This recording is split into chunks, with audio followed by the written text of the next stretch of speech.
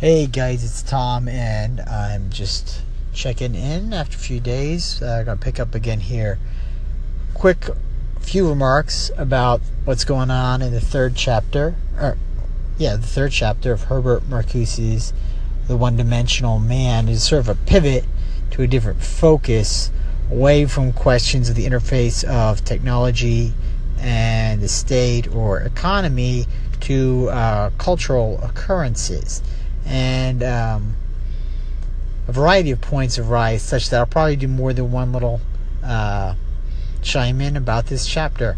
But right from the beginning, Marcuse makes an interesting point about the nature of culture in our present milieu as opposed to how we at least imagine it to have functioned in prior eras historically.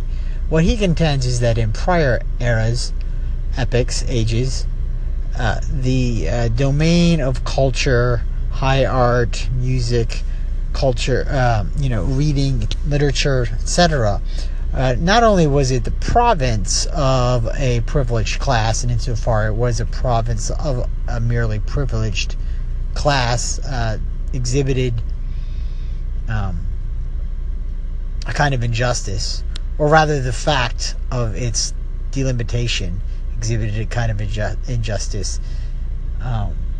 There is at the same moment a paradoxically positive consequence.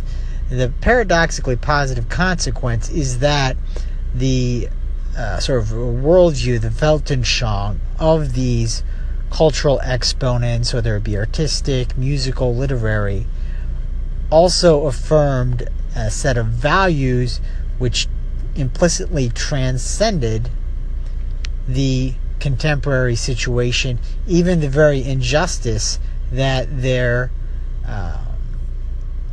segregation implied.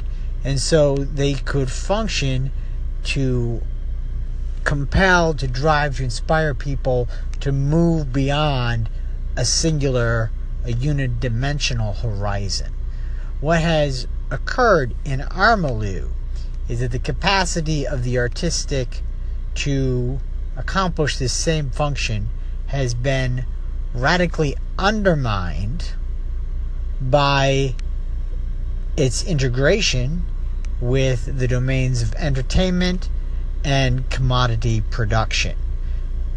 Because insofar as they are integrated and assimilated to those spheres, what happens is that the energy of insurgency, of revolt, which might otherwise have been elicited, inspired by those frames, is now dissipated insofar as that it is tied up in the consumption of the cultural as commodity, as entertainment.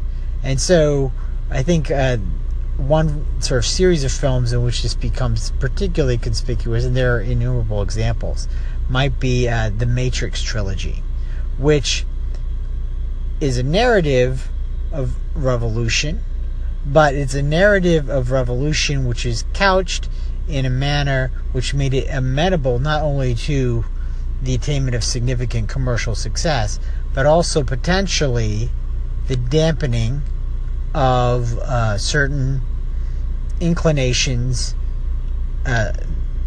within the population at large that might otherwise have been articulated through more explicitly political engagements.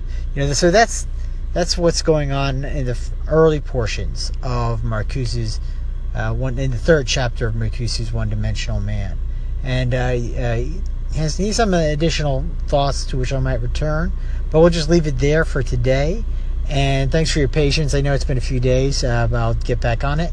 And I hope you guys have a lovely afternoon, evening, morning, wheresoever you are, whatever time you are. All right, talk to you guys on the flip. Bye.